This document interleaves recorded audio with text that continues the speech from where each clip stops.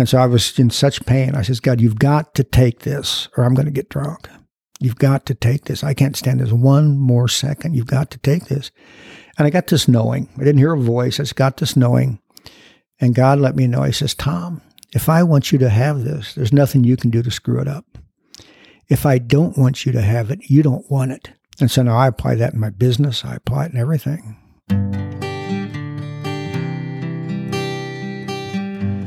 Well, hello, friends of Bill W. and other friends. You have landed on Sober Speak.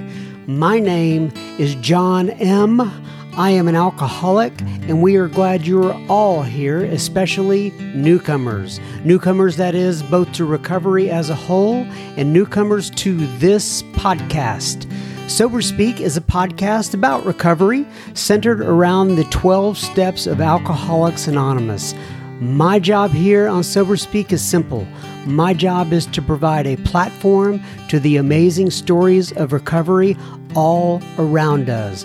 Consider Sober Speak, if you will, your meeting between meetings.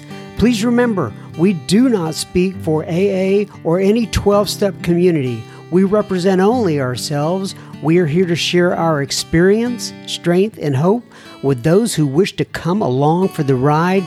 Take what you want and leave the rest at the curb for the trash man to pick up. From Studio A, deep in the heart of Texas, for episode number 241, that was the voice of Tom H. that you heard at the beginning of this episode, and you will be hearing so much more from Tom in just a moment. But first things first, this episode is being brought to you by Bob, Ellen, Adrian, and Jane. And what, may you ask, did Bob and Ellen and Adrian and Jane do to deserve such recognition? Well, they went to our website, www.soberspeak.com. They clicked on the little yellow donate tab and they made a contribution. So thank you so much, Bob and Ellen and Adrian and Jane. This here episode is coming right out to Ewan's. Much appreciated to help us keep the virtual lights on. By the way, I mentioned that website just a moment ago. Not only do we have a yellow donate button on the site, we also have, well, you can listen to the podcast through the website. You can access the top episodes that we have. And when I say top episodes, I mean either most listened to or the voted on for the year. They were the most popular. We have sober resources, and under sober resources, we actually have some step worksheets. Step 1, 2. What do we have here? Let me look at this real quick. So we have everything, but, well, we've got like 1, 2, 3, 4. 5 of the steps, 5 of the 12 are missing right now, but we have step worksheets for all the other steps. And I've said this before, but there are all kinds of step worksheets, right? Now, I'm not saying these are the best or the worst. They just are as another option for you. I've seen so many of these throughout my sobriety, but we do have some there for you. We actually have a little... I love it that I have on our website. The lovely Mrs. M keeps this up, by the way. But we have a blog with all kinds of articles. It just, I don't know, I sound cooler to myself when I say that we have a blog. And we also have ways that you can contact us. You can even leave me a voicemail through the website if you are so inclined. So anyway, that's at www.soberspeak.com.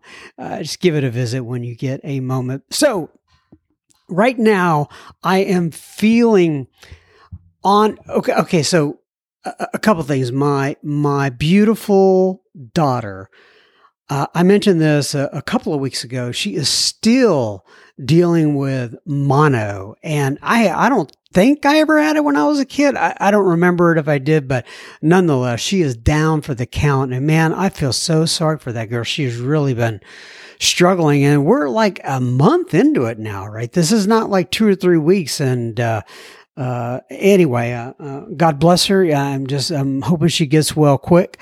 I'm glad we can be here to support her. But the reason I'm thinking of my daughter is because that she, for my birthday, bought me some essential oils. And right before I began this particular recording here, there's like 4 or 5 flavors, for lack of a better word, or I don't know what do you call them? All the different types. Anyway, she got me these essential oils, and I took out the one that is called peppermint. And I've had the peppermint before. When I say had it, I've experienced peppermint before.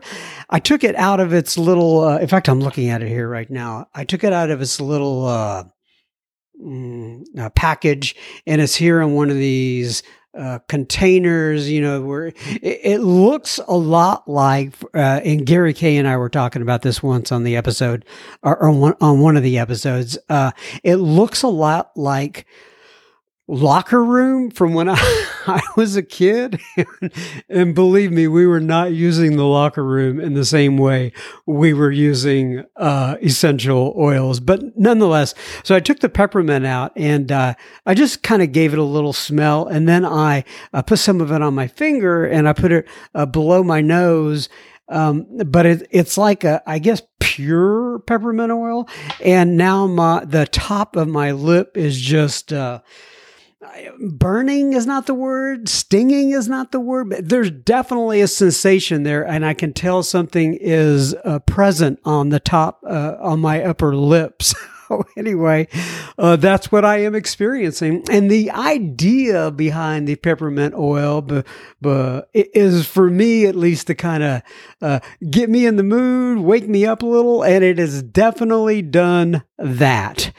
So what kind of mood, John M., do you have to be in to record a podcast? I don't know, but I guess this is it. Nonetheless, let's get on down to Mr. Tom H. Tom H. today we'll be discussing step 3. Tom has been sober since December 25th of 1983. Yes, that is Christmas Day, and he is from Dallas, Texas. We take a deep dive into step 3 here with Tom H. Tom says, or we talk about how does one actually take step 3? Something to consider. And then Tom talks about what if God is real and not an idea. And then Tom talks about how one can act upon hope, and then that hope becomes faith. So, ladies and gentlemen, please sit back, enjoy Mr. Tom H., and we will have plenty listener feedback at the end of this here episode. Not at the end of, I guess, Tom talking. You know what I'm saying. Adios. Okay, everybody. So today we're sitting here again with a previous guest. His name is Tom H. So Tom H., I'm going to go ahead and have you introduce yourself, give your sobriety date if you wish, and tell people where you live. Thanks, John. I mean, not the actual physical address, just, the general area in the world. Yeah. My name's Tom, and I'm an alcoholic. Because the Most High God did for me again today what I could never do for myself. I haven't had a drink all day today so far, or any other day since Christmas Day of 1983, and I continue to be astounded by that. I live in the North Dallas area, and Dallas North is my home group of AA. I came in there in January 3rd, 1984, been there ever since. So, and I don't want to go through the whole story again, but, because Christmas Day is when you got sober, Day, yeah. Right? And just in case you're interested in catching Tom's first episode, it is episode number, let me look it up here real quick. I've got it right here. Tom, episode number 213, and it's called Tom H., The Delicate Chain of Our Lives, and we released that in November of 2021. One of the things that I remember that I still get a real kick out of is you talked about the term husband-in-law. And once again, I don't want to go back to the entire episode, but it was that was funny, and that stuck with me for sure. Yeah. And so, but I do want to cover before we go on into having a conversation today about kind of one of the main themes of that particular episode was what we titled it.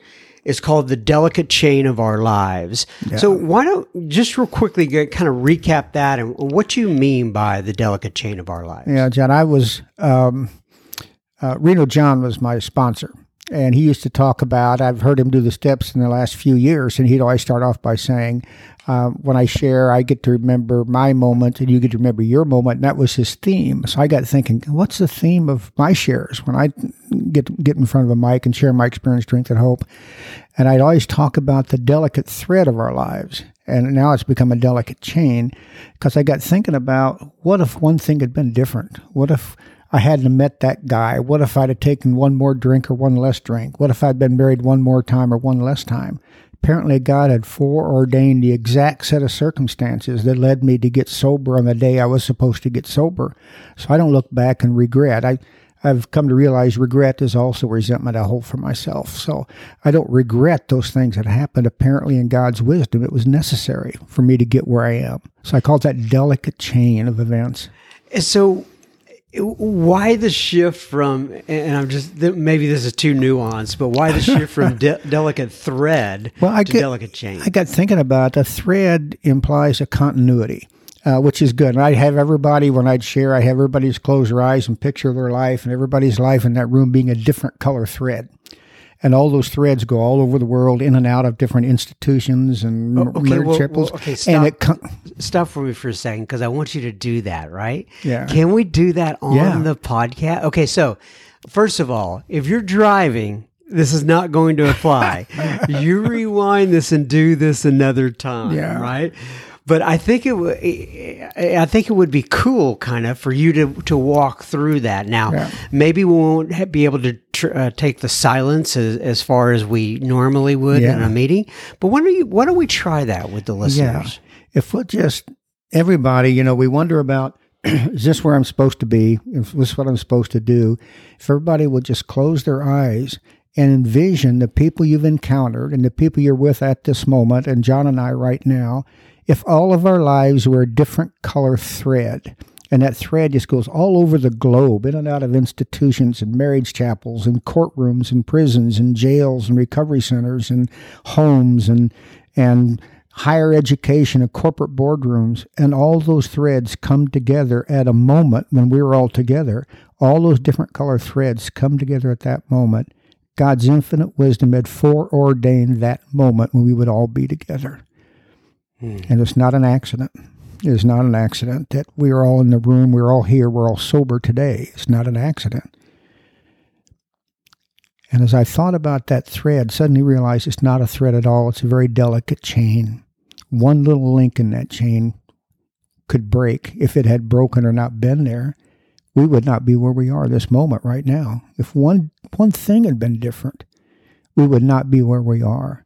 And so I'm overwhelmed by God's providence to put me through what he went through, apparently for his reasons and his wisdom. I love it.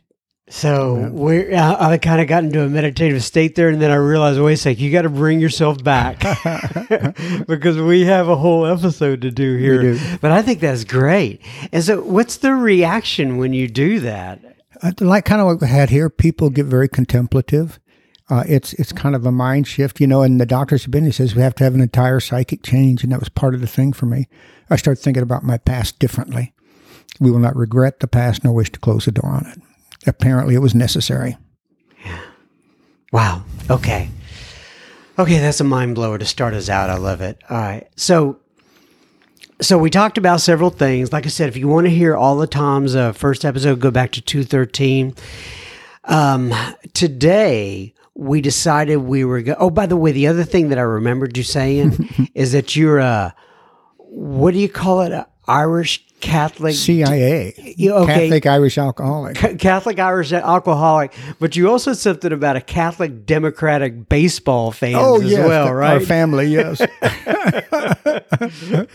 Yeah. And we also do, and I just have to say this because now that you're in front of me again, I remember this. Like all of a sudden we were having a conversation and I looked up at you and I go, "Oh my gosh, you do look so Irish." I'm Irish, yeah. People can't see you, but describe you look Irish. I'm basically an old white-haired white guy, very white guy. It's that Irish Celtic thing, and but your complexion is very ruddy. Is ruddy that the complexion. term? That's it. And you know, I watched a summer show one time of a guy named Sullivan, and he filmed it in Ireland, and a bunch of kids were standing around him, and they're like, "Oh my God, every one of those are my cousins."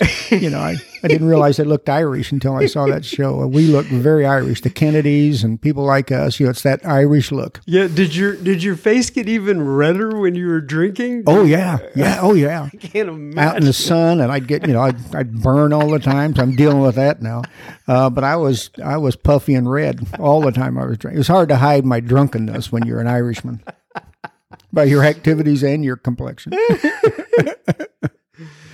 But I have to admit, Irishmen either get drunk and start fights or get melancholy and start writing poetry, and I was not a fighter. So. Okay. So, yeah, and that reminds me of that line that Fonzie used to say on Happy Days. He would say, some people are lovers, some people are fighters. Me, I happen to be both, right, is what he said. And I'm like, some people happen to be lovers, some happen to be fighter. Me, I'm not sure I'm either. All right. So let's quit with the silliness. Now, silliness. All right. So we talked a little bit about this beforehand. Just kind of, you know, I always like to, I don't really plan things out, so to speak, but I do like to kind of have a sense of where we're going. Yeah.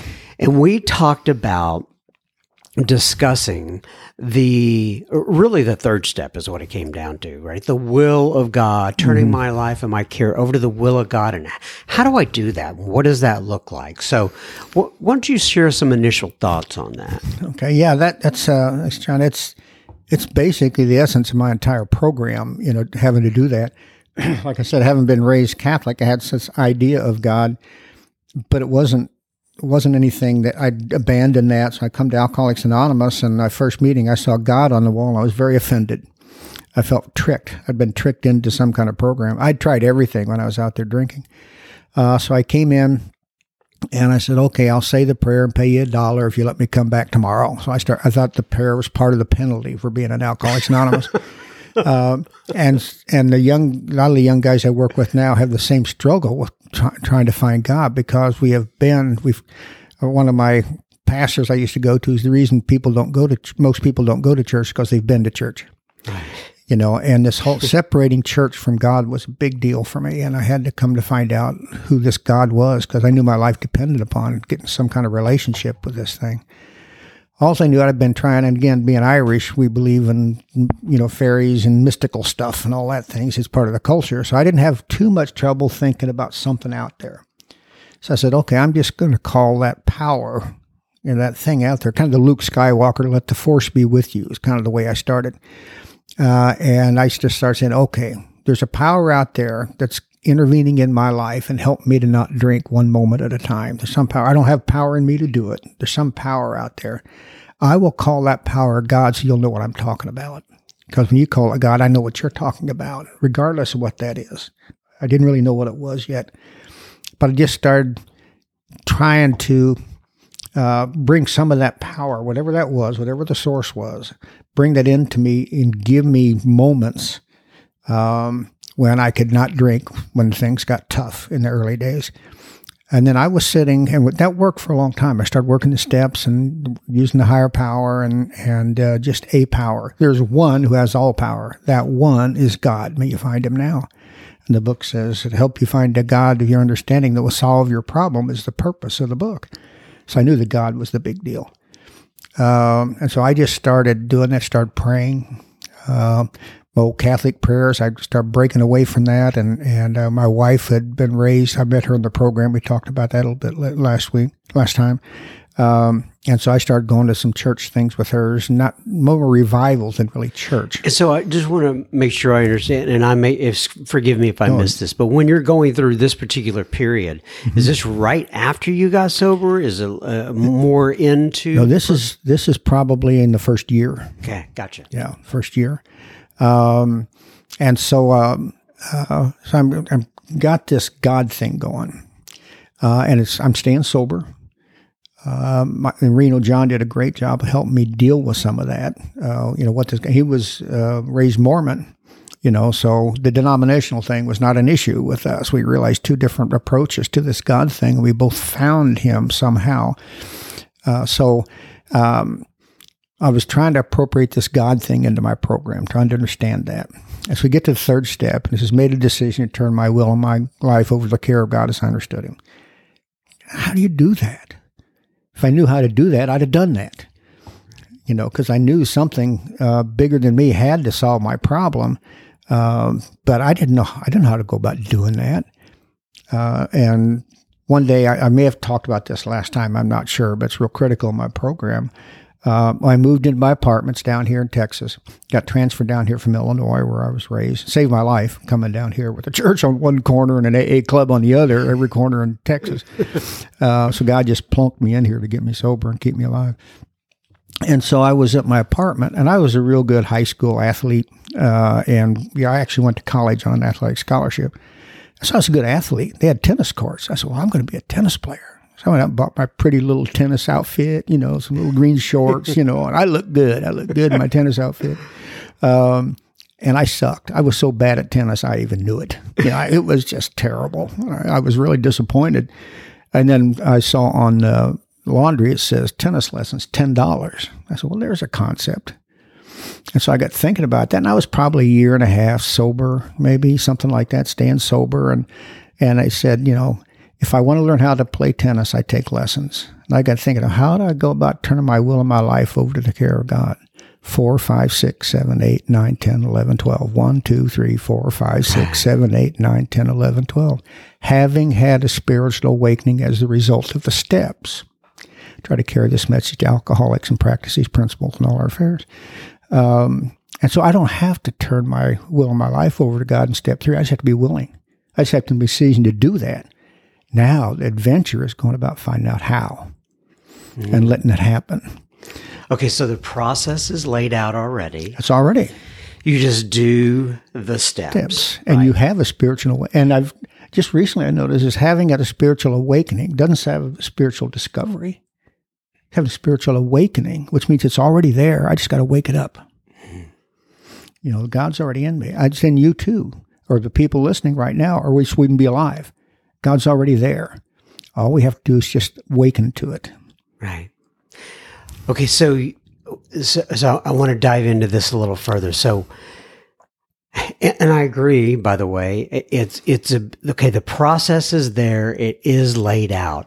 My job is just to plug in. And then why do you think that people, a couple of things. Number one, why do you think that people will not plug into the process, or they're afraid of the process, or they decide the process is not for them, which is the steps? Mm-hmm. And then the other side of that is what happens when people actually start moving through the process? What do you see happen not only to yourself, but to other people? That's the whole program, isn't it? That's the whole deal. Mm-hmm. And so many people get hung up on step 3, as I did. And I think people resist that because they keep getting God mixed up with religion. And there's huge difference. I'm very involved in churches now and Bible studies and things like that, but I take the God that I was introduced to in AA into these different places, and they think I'm Moses or somebody because of all this God reality stuff that you people have taught me. Right. And they're still searching for it. Right. And they've been in these environments their whole life, and they haven't found the reality of God like we have.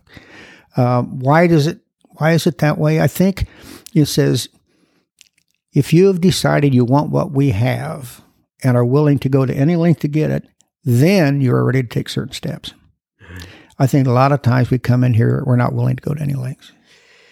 I think I got here and I was so desperate. I had the gift of desperation. Right. We've talked about that before, the gift of desperation. I was so desperate. I didn't come in here just to become a better person. I knew I was going to die if I did not get sober. I just knew it because I almost died out there. So I was so desperate, I was even willing to try the God thing. Right. Yeah, I get it. And there is, like you said, that gift of desperation. And I realize that, first of all, we talk about this in AA. AA is not the only answer, right, for people getting sober. And I'm not even saying it is, not at all. Yeah. However, if you decide the AA is your thing and you're going to be part of the AA program, part of insanity is being in a 12-step program for that long, however long it is. That's right. And not doing the 12 steps. Yeah. All right. And so, okay. So then let's break down then the step 3 and kind of more do a deep dive into that. It says, oh man. Made a decision. Thank you very much. Made a decision to turn. I should have it on the walls in here, just to, like in the AA rooms. Anyway. The senior moments, yeah. So, okay, so you make a decision. Yeah. What's that decision? What's the decision that I'm making in that case? Yeah, it's an interesting question. The decision is, made the decision to turn my will and my life. Basically, it's become willing. Made the decision to turn my will and my life over to the care of God as I understood it. Okay, so will and life. A lot of people, there's been, oh gosh, I hear people break it down all the time, what exactly will is and life is. And, I get it. In general, I'm turning everything about me over to the care of this God. But when you think about it kind of more granular like, what do you think about when you're turning your will and your life over to the care of God? Well, first thing is my will and my life over to the care of God. Mm-hmm. It's still mine. He's just taking care of it for me. Mm. It's still my will, still my life. God's just my tender, my caretaker of my will and my life. So he's given me will. He's given me life. So now my job is to align that with His will. And so as I start doing the steps, you start saying, wonder what God would have me do in this situation. And so incrementally, you just start aligning this will that you've been given. I don't think you can just come in and say, I've turned my will and my life over to the care of God and sit in a chair and wait for the lightning bolt to strike you. Right. Sometimes that happens. Mm-hmm. I've seen people just get, literally have like Bill's hot flash. Right. This whole thing started with a hot flash, with an intervention of God. And I've seen that in some people. Mine was the educational variety. I think most people's are. When we go through this. So I make this decision to turn my will and my life over to the care of God. And then I start doing what you told me because it worked for you. Okay. So let's put some examples around that. Number one, what would not turning my will and my life over to the care of God look like, so people can kind of get an idea of that? Yeah. And then what does it look like on a day-to-day basis when I am actually turning my will and my life over to the care of God? I think the thing that is most apparent when somebody's not getting it is when they think to have to understand how it's going to happen, which means they're in their own mind, they're still in their own will. Let's say, if you can show me the plan, I'm willing to work a plan. It's not that kind of thing where just do it, you'll learn about it later. That makes us very uncomfortable, especially for guys.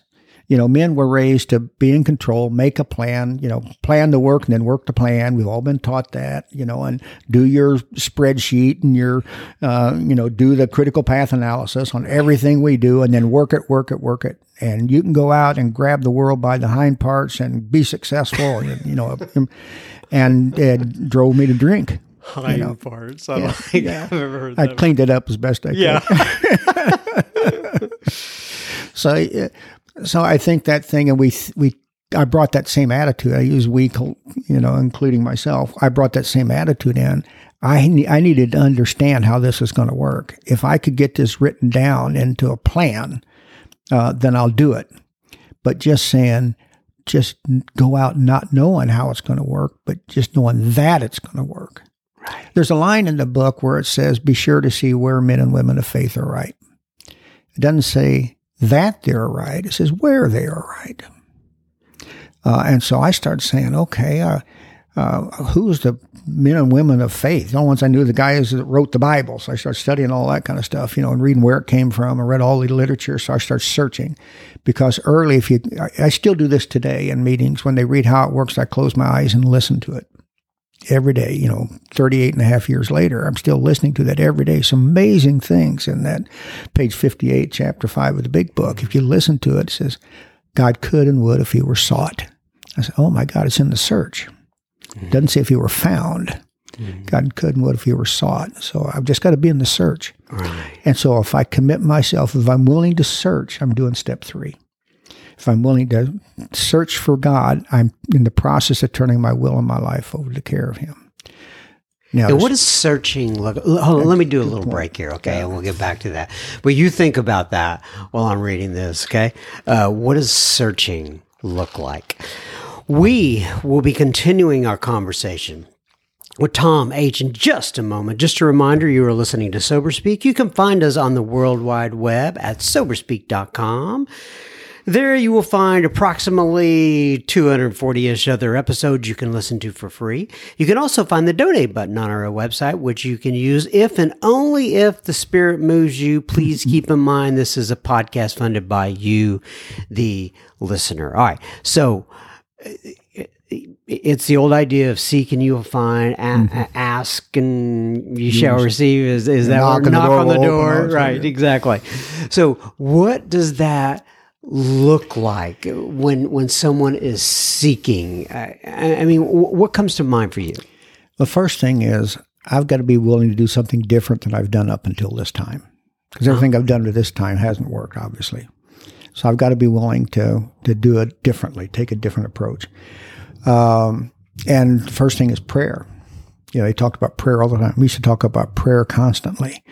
I didn't know how to pray. I could recite the rosary in Latin. I could do the Mass in Latin, but I didn't know what it meant, but I could do that. And today I really appreciate the holiness of the Latin Mass and that stuff, the holiness and the antiquity of it. I appreciate that. Not when I was there, though.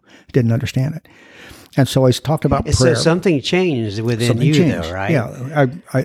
There's nothing different about what the Catholic Church is doing, right? Not at all. It's just how you're perceiving now it. I perceive it differently. And so let me take a little side trick, and then I'll come back to this. I was in a meeting. I was 4 or 5 years sober probably, and things were going pretty well. I was, doing the church thing and doing the stuff, and God was there. And one time, this young guy is fairly new in the program. He said, I asked myself today, what if God's real and not an idea? I said, oh my God, that changes everything. What if God's real? So I started saying, okay, I have an expectation of God being a reality. And when I appeal to this God, I have a rightful expectation of him intervening in my life, because it's not an idea. He's a reality. And so that reality of God then started impacting me. And so I started praying for things. And I'd come to Reno John and I'd say, John, I've got a problem with my job. It's not going well. And John say, Tom, you don't have a problem with your job. What you have is a God problem in the area of employment. Pray about it. God, John, I need a car. My car's crappy. I need a car. He says, no, Tom, you don't have a car problem. What you have is a God problem in the area of transportation. Pray about it. And same, you don't have a woman problem. What you have is a God problem in the area of relationships. Pray about it. So I started saying these prayers, and I heard this story one guy was saying once. Prayer is like somebody coming up to you and saying, okay, Tom, here's a checkbook. And there's an account we set up for you down at the local bank. It's got $1 million in there. Have a good time. I said, no, that's not true. I can't do that. Why would anybody do that? And so I don't write any checks. And I'm right. It doesn't work. But I get real desperate one night. And I'll write one of these checks. They'll take it, and then I'll worry about it tomorrow. and the check clears. Okay, so I said, well, I'll write a little bigger check, and it clears. And pretty soon I said, maybe that's true. And I realized that God thinks, say a little prayer and see what happens. And say another little prayer. And pretty soon you start realizing that prayer thing's a real deal. And it's not when God moves mountains and parts the Red Sea and calls down fire from heaven. It's when he does the little things. And I've got several of those. We're going to hear a couple of those where I started realizing that God was real. I was working for a company that sent me down here, and I was having trouble. The partner in charge and I were not getting along at all. So I called my friend of mine back in Illinois that hired me on and sent me down here. And I says, Jim, I'm having a problem with Bill. I don't think he likes me. He says, it's not your imagination. He doesn't like you. He said, it's nothing personal. It's Right. nothing personal. He said that Bill doesn't like anybody that's artistic, the artistic side. He's an engineer. He thinks anybody that's a designer is just wasted income. And remind people of what you do for a living. I'm an architect. I'm a design architect. I get to draw and color, and people pay me a ridiculous amount of money to do that. And it's fun. 76 years old, and I'm still drawing and coloring for a living. It's fun. And so I started praying about that job. And so I went in the next day and I just said, God, that night I said, God, if you want me to have this job, then I will stay here. And if you want me to leave, you'll let me leave. So I went in the next day and I was better. I just had better attitude. I'll stay here if God wants me here, and I'll go if he wants me to go. Within 30 days, I got a call from a classmate of mine that I'd run into. He was working for a firm in downtown, uptown area now. It was downtown at that time. And they were doing these big houses. I used to drive around Dallas and see these huge houses. I said, God, I'd love to design houses like that. Wouldn't that be fun? He calls me. He knows I had some background in, sticks and bricks, and he calls me down there.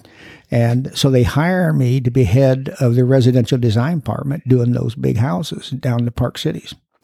His name was Jim Auger. The name of his company was Auger Associates. My business card said AA on it. It's another little thing God reminded me. Had an old car that was about to fall apart, so I needed a car. A guy named Wade R., he's now passed on, owned a used car lot, and I met him in the program. He was building a new little building. He knew I was an architect. He says, well, I'll trade you off some architectural services and put you in a car. I says, great. And it goes because the car I had, I was working for a company. That's another whole thing about that job thing. So I went out and was working for Wade Rop, and I'd managed to save a little money this time. My job was going well. I had a little money in the bank. Not much, a little bit. So I worked with Wade, and he said, well, go out there and pick out a car that you like. And he said, how much you want to pay? And I says, well, nothing or less, so. I went out and found this old black 1978 Oldsmobile 88. It's black on the outside, black ruler inside, just a pimp mobile. It was great. It was just absolutely great. I just love that old car. The Irish pimp. Yeah, the Irish pimp. That's right. So I'm driving this. So he puts me in that car. We come out and he makes out the paperwork. And the paperwork, he messed it up first time, so he had to redo it. It came up to $1,672. I wrote him a check for $1,672. And John's advice, I've been praying about getting a car. I needed transportation. I needed a dependable car. I had kids in Illinois. I needed to go up and see them from time to time. So I needed a decent car. And so I wrote him a check for $1,672. I had a few $1,000s in my account, the most money I'd ever had in my entire life.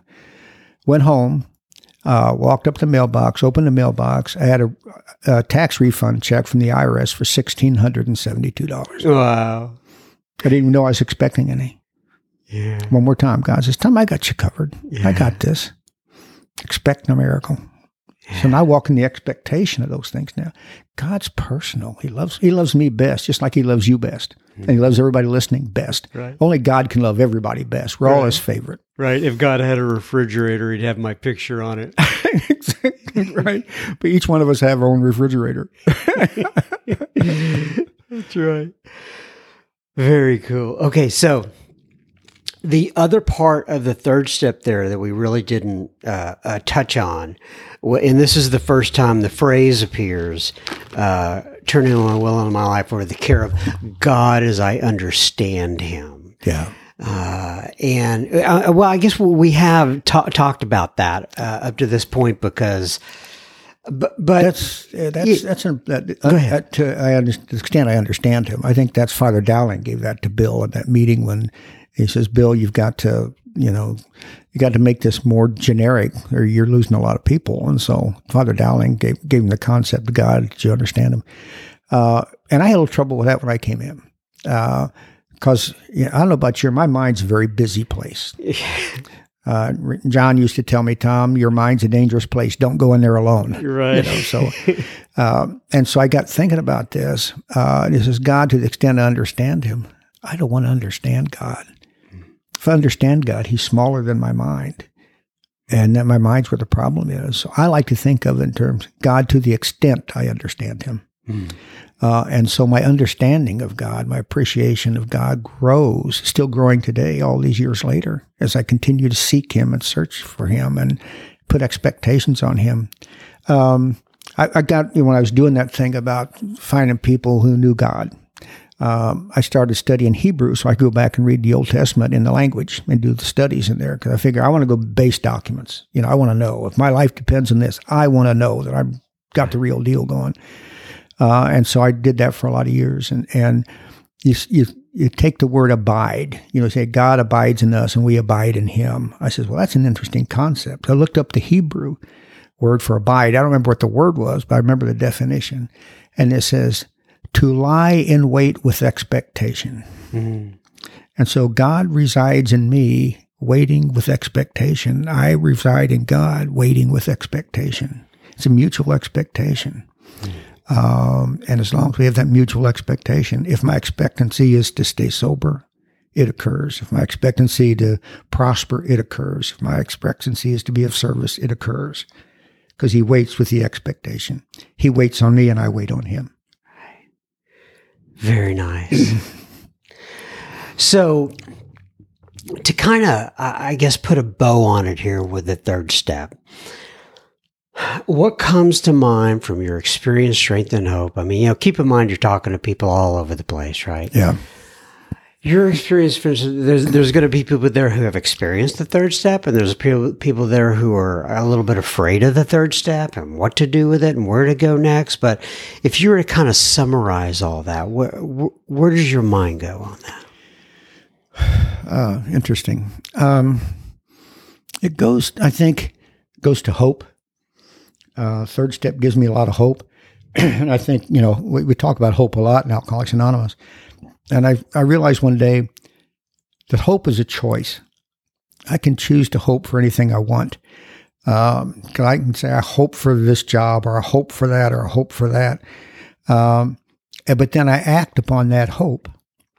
And if the response I get to that affirms that hope, then it starts becoming faith. And so then that hope confirmed becomes faith. If I hope for something, I step out on that, and it is not confirmed, then I just go back and hope for something else. There you go. And I think today I really learned how to turn my will and my life over to the care of God, if we've got enough time for a quick story. You talked about the husband-in-law. The lady I had an affair with when I was early in AA didn't want to. Got hooked up in that, and she was still married, and it was terrible. And her husband. How long were you sober at that point? About a year and a half. Okay. And she was just about a year, and John would tell me, "Tom, you're going to get drunk. Don't do that. Don't." I said, "No, I don't want to do that, but I can't not do that." Right. And she just won the Farrah Fawcett lookalike contest, and I'm from small town Illinois, so I was hooked. And so it got to the point where she moved to Florida with her husband and her sons. I call him my husband-in-law because they moved back here. We ended up getting married, and but he and I are good friends. I met her through him, and so we share families together now and all that kind of stuff. God worked that out in a great way for all of us. But she moved away, and I was in this little apartment, and I've just snot nose in the carpet again, just like it was the night I turned my wife over to God and told God, I'm just a drunk. I'm not a good man. I'm not a good son. I'm not a good father. I'm not a good architect. I'm a drunk. And that's the night of my last, I really turned my will over to God. And this is another night like that. And so I was in such pain. I says, God, you've got to take this or I'm going to get drunk. You've got to take this. I can't stand this one more second. You've got to take this. And I got this knowing. I didn't hear a voice. I just got this knowing. And God let me know. He says, Tom, if I want you to have this, there's nothing you can do to screw it up. If I don't want you to have it, you don't want it. And so now I apply that in my business. I apply it in everything. If God wants me to have it, I'll have it. And I've got to do what it takes. I've got to try to come in line with His will in that situation. And if I follow God's prompting, if He wants me to have it, it will be there. If He does not, then I've got to know that I don't want it. I love it. That's a great way to wrap it up. And you can see me over here. I'm furiously writing things down. And you just so you know, usually when I'm writing things down, I'm thinking, okay, maybe I'll put this at the beginning of the episode. Maybe I'll put this at the beginning. And you've got all kinds of stuff. And now I've got a tough choice to make because you gave me so much to work with. So, Tom, once again, it's been fantastic having you over. Honored to be here. Thank you. I appreciate you. God bless you. I'm going to wrap it up here with page 164 of the big book of Alcoholics Anonymous. It says, abandon yourself to God as you understand God. Admit your faults to Him and to your fellows. Clear away the wreckage of your past. Give freely of what you find, like Tom is, and join us. We shall be with you in the fellowship of the Spirit, and you will surely meet some of us, like me and Tom H., as you trudge the road of happy destiny. May God bless you and keep you until then. Once again, my friend, thank you so much. Thanks, John. It is always good to spend time with Mr. Tom H. Absolutely enjoyed that. Thank you, Tom. We'll have to get Mr. Tom back on the podcast again. I am just so stacked up with people that I want to get on, people asking to get on, and trying to make all that work. It's a good thing, right? There is, as oh gosh, I can't remember her name now. Oh, she said, John, in other words, if I decided to do this, Hillary was her name. Hillary C. Hillary C said once, there are enough bozos on the bus to go around. I mean, I literally, if I had time, could do this 7 days a week. We could bring in people. We could have them tell their story. We could go through step series. I could put out guest speakers on a consistent basis. I mean, we literally could do this 7 days a week. However, I do have to take time to provide finances for my family, and I'm not able to do that. But maybe when I retire, I have thought about, and I've talked about this, I've talked about it out loud, I've talked about it on the podcast. I would like to do this more like 2 or 3 times a week, but right now, at this season of my life, I just don't have time for that, but maybe someday in the future. Nonetheless, on now to a little bit of listener feedback. Mark writes in and he says, John, May 7th was my 6-month anniversary. I just found your podcast by accident. Well, what a great accident, Mr. Mark. He says, I do attend a home group, but I don't have a sponsor. I went to rehab last November. I haven't had any alcohol or cannabis since. I still struggle with craving, but not as bad as I did at first. I help set up the meetings and hand out sobriety chips. I go to work really early, so it's hard to attend multiple meetings. I look forward to the podcast and catching up on your episodes one day at a time. Mark M. Thank you, Mark, for writing in. David writes in, and David says, hello, John. Well, hello, David. He says, I live in South Florida, and I celebrated 10 years last September. I hope to have 11 one day at a time. I got sober when I was 20. Good for you, Mark. You didn't have to go through those years of hell like many people did. And he says, throughout COVID, I have been doing mostly Zoom meetings and listening to podcasts, though not enough of both, to be honest. And I think it's really great what you're doing, and I get a lot out of it. I have recently just started attending in-person meetings again. Matt M. and Bill C. have really resonated with me. I just listened to Rich B, and I got a lot from it too. I would definitely listen to Rich B on a step series if that was something you were considering. Well, let me tell you, David, after I got your email, I had been considering it, but I reached out to Rich, and I asked him if he would come back and do some steps for us. And he agreed. It's going to be several months until we can get him on the calendar. It's a long story, but I appreciate your input. He says, I love when you have people on for the step series, and I really dig it. I really dig into them. And I also... I know how you had Matt M. on recently for an additional recording on what AA looks like in his life. Thank you for doing what you do in service and in gratitude. David, well, thank you for your service and thank you for your gratitude, David. We really appreciate ya. Thanks for writing in. Carrie writes in, and Carrie says, Hi, John. I recently discovered that I have a mild case of alcoholism. Now, Carrie, I'm going to pause right there. I just know that there are thousands upon thousands upon thousands of people listening to this when we start with that. And anyway, I won't comment. Hey, listen, everyone's got their own journey, but okay, so here we go. Anyway, hi, John. I recently discovered I have a mild case of alcoholism. And like Chuck C used to say, from my perspective, Carrie, either you're pregnant or you're not, as one of the two usually. But I understand. He says, and I have been sober since March 2nd, 2022. I say mild because I feel like I recognized and started treating my disease before it hit my rock bottom, like when you find a deadly cancer in its early stages. I feel fortunate to have had this realization so early when many others have not. And you're right about that, Carrie. My sponsor says that an alcoholic is an alcoholic. Well, and I would agree. But I have identified with the situations of so many that I hear from your podcast, and I feel like at some level, I feel like they were talking to me. I was able to walk my path to the end and realize it was not a good path for me, so I decided I needed to be sober.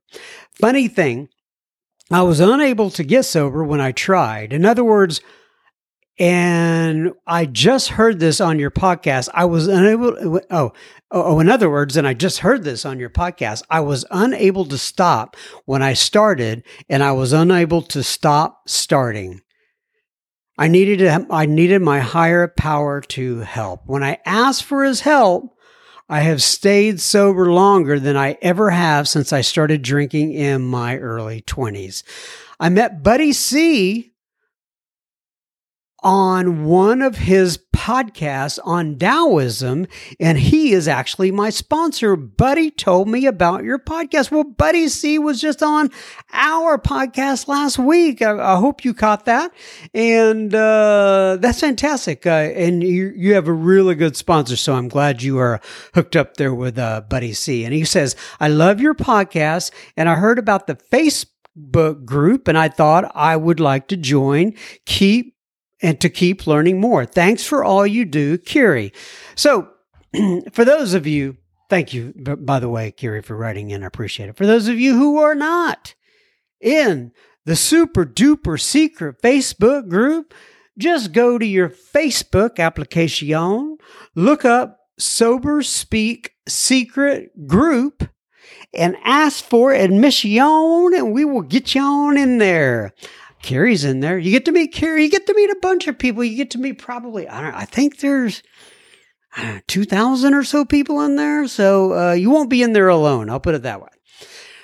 Ryan writes in, and Ryan says, Hi, John. I live in Point Pleasant, New Jersey. Point Pleasant. Say that 10 times quick. Anyway, I'm 45 years old, and I'm married with a doggo and kitty cat.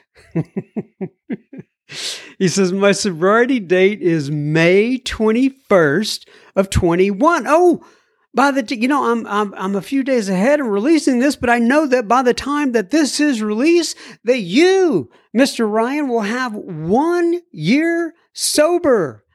And he says, I would have celebrated 16 years that February, but started smoking cannabis that January. You know, that is the second time within a feedback today, listener feedback of the De La Sober Speak, that we have heard the term cannabis. Somebody else mentioned it a little bit earlier. And, everyone, when I was younger, everyone just said pot and stuff like that, pot and reefer and whatever the case may be. But nowadays, it seems like cannabis is the word of choice when it comes to talking about pot. And that's not good or bad. I have to observe things every once in a while, and that was an observation. Anyway, Ryan continues on. He says, I can now say AA saved my life twice, three exclamation points. He said, I just found your pod a couple of weeks ago, and I joined the Facebook group today. I love today's guest from Alabama. That's Buddy C, who lost his son, got a lot out of it. And my dad passed away on August 19th, 2018 from multiple melanoma at age 67. And then he says, thank you for your service. A big peace sign, a big heart sign, Ryan, and he signs his last name, but I'm not going to say it, but it does start with a P. I guess I can say that. Okay, everybody, that wraps us up for Uno Mas Semana. Hopefully we will be back next week. God bless you. Keep coming back. It works if you work it. May God bless you and keep you until then. Be well, friends.